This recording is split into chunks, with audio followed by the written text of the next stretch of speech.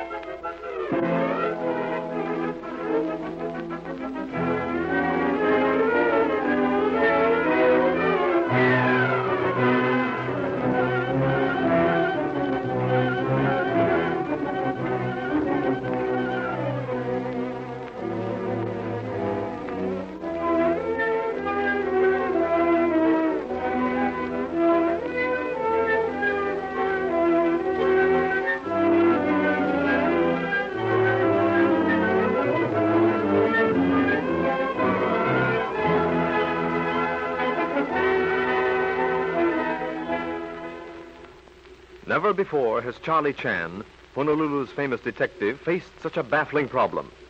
At Pine View, Ellen Landini and Dr. Swan are both murdered, and evidently murdered by the same person. But as to who that person can be, not a clue. 8 people at Pine View had ample reason to hate the opera singer, and of these 8, not one has a satisfactory alibi, though each in turn had opportunity. The most likely person had been Dr. Swan, but the finding of his body changed the entire outlook of the case, and Inspector Chan paces the study floor as the sheriff, Don Holt, stands staring out the window.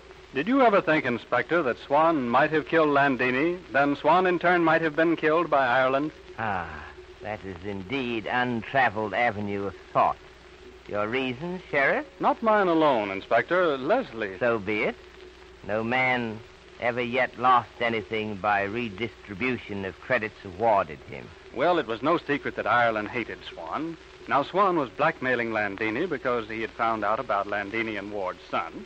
Isn't it possible that Landini had tired of paying Swan, and in order to remove his power over, she decided to tell Ward? So far, your reasoning is perfectly sound. But what prevented Landini from telling Ward? Her death.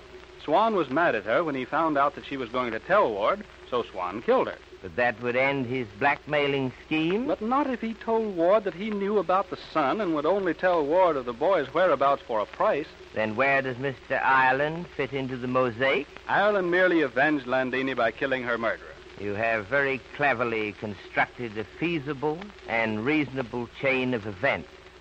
But, my dear Sheriff, you are overlooking certain undeniable facts. Yeah? The fact, Sheriff, that the same gun was used to commit both murders. You must, in your calculations, include a reasonable surmise as to how Ireland possessed himself of Swan's gun, or whatever gun Swan used to kill Madame Landini. Well, Ireland could have taken it from Swan's room. No, Sheriff. Now you are guessing.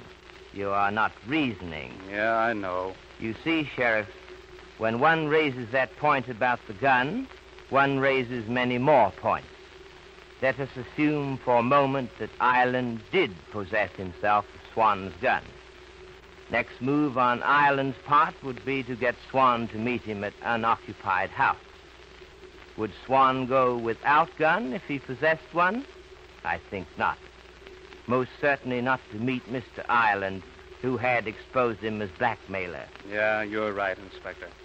Guess I'm not so hot at figuring these things out. One moment, please, before this verbal self-reproof reaches to voluminous proportions.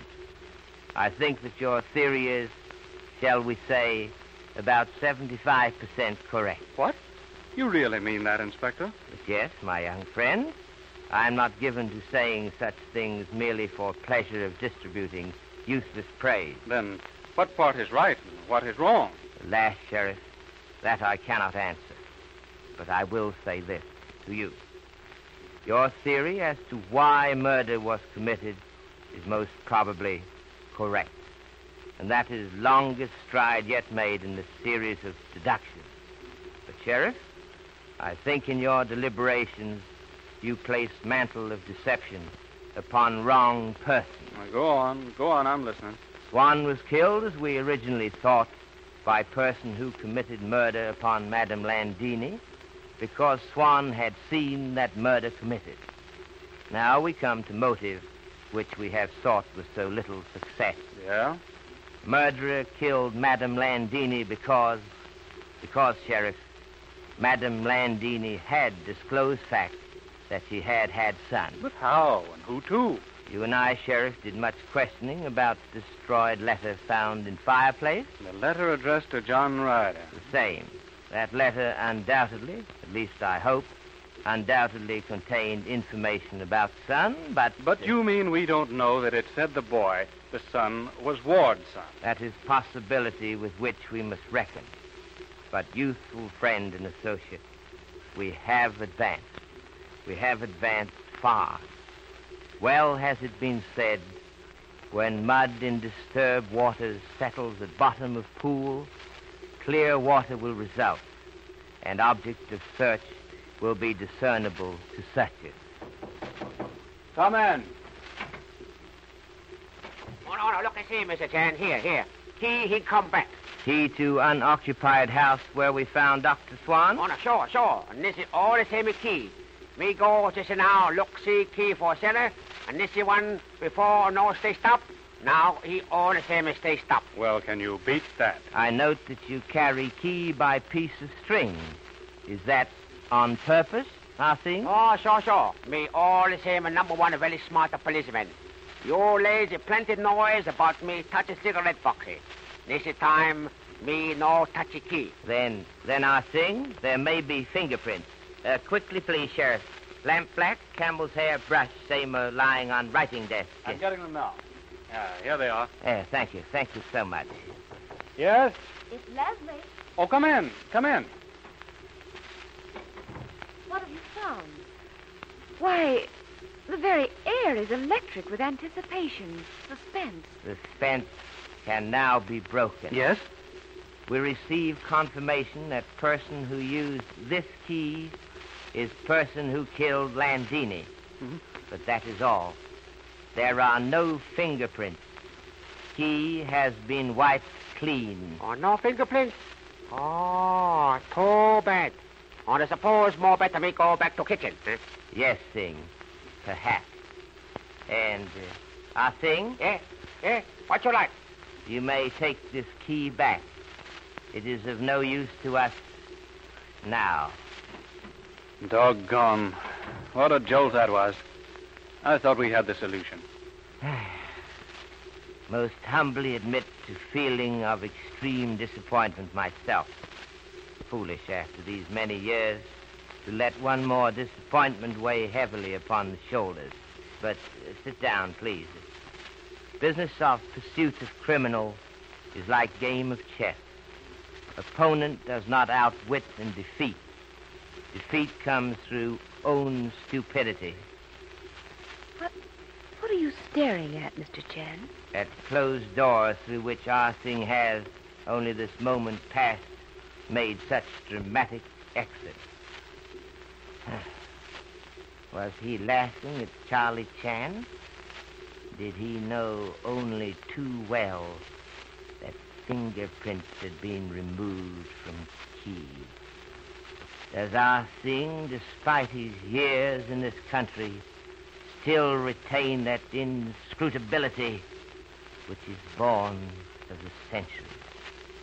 While I cannot throw off the garb of modern civilization which now hampers and enfolds me, when now most earnestly I would be myself. But enough. This is not work. We shall question Mr. Ryder. I'm not satisfied. That destroyed letter addressed to John Ryder, it is with me always. I cannot forget it. Do you wish me to go? Perhaps. Yes. I think it better that you both go. This meeting will embarrass Mr. Ryder. It concerns his honeymoon. It would not be fair, I think, to question him before you. Come on then, Leslie. We'll take a walk. All right. I want to do a little investigating around the garage. Mr. Ryder's in his room. Mr. Ryder, can I prevail upon you to come to study for one moment, please? Yes? This an official investigation, Chan? I see the sheriff has just accompanied Miss Beaton. It is official, Mr. Ryder. Alas, he who acts for the Emperor is the Emperor. And he who acts for sheriff is the sheriff. Even if he's a Chinaman? Mr. Ryder, hot anger burns within me. Many persons, because of ignorance, would call one of my countrymen Chinaman. In ignorance, that is not to insult. But you, Mr. Ryder, resident many years in San Francisco, know and have not excuse of ignorance. You spoke but to hurt. I expect from a man of your standing in community assistance in tracking down brutal murderers. If I cannot have same willingly, then I shall be regrettably compelled to call upon full weight of legal authority. What do you want to know about? On honeymoon with Ellen Landini, you went to Mountain Cabin. Have you been prying into my personal affairs? Ye gods, what a profession yours is. Of my profession, I am proud, Mr. Ryder. I have not been, as you say, prying. The question I ask is precipitated by this newspaper clipping from Madame Landini's scrapbook. Oh, yes, she would keep something like that. Just another scalp to her, that was all.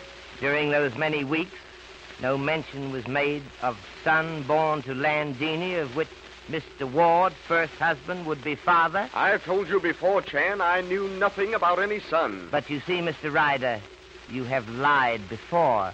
Why should I believe you now? Now listen, Chan, I'll stand for a lot, but I'm not going... Please, Mr. Ryder, do not forget that when proper time arrives and case comes to trial, that which I have called lying becomes perjury. Very serious offense. Seeing that you know so much, then, about which particular thing am I lying?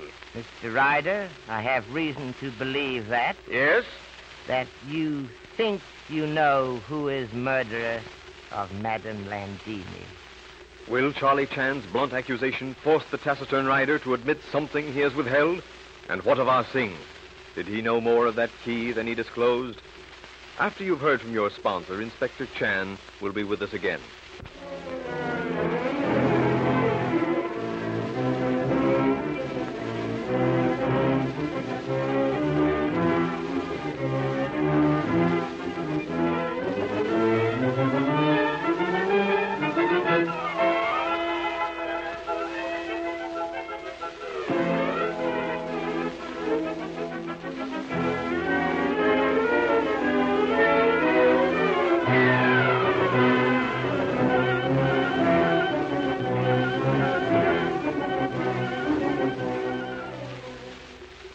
Well, Inspector Chan, what little philosophical thought can you leave with us tonight? Persons are eternally asking, what is most precious thing in the world? Many years ago, famous Mandarin was asked same. He replied, family reputation for integrity, which is benevolent shadow under which descendants live, is most precious family possession. For same requires loyalty, truthfulness, and strict adherence to the highest ideals. Thank you, Mr. Chan. Thank you, Mr. Wilson. It is gratifying privilege.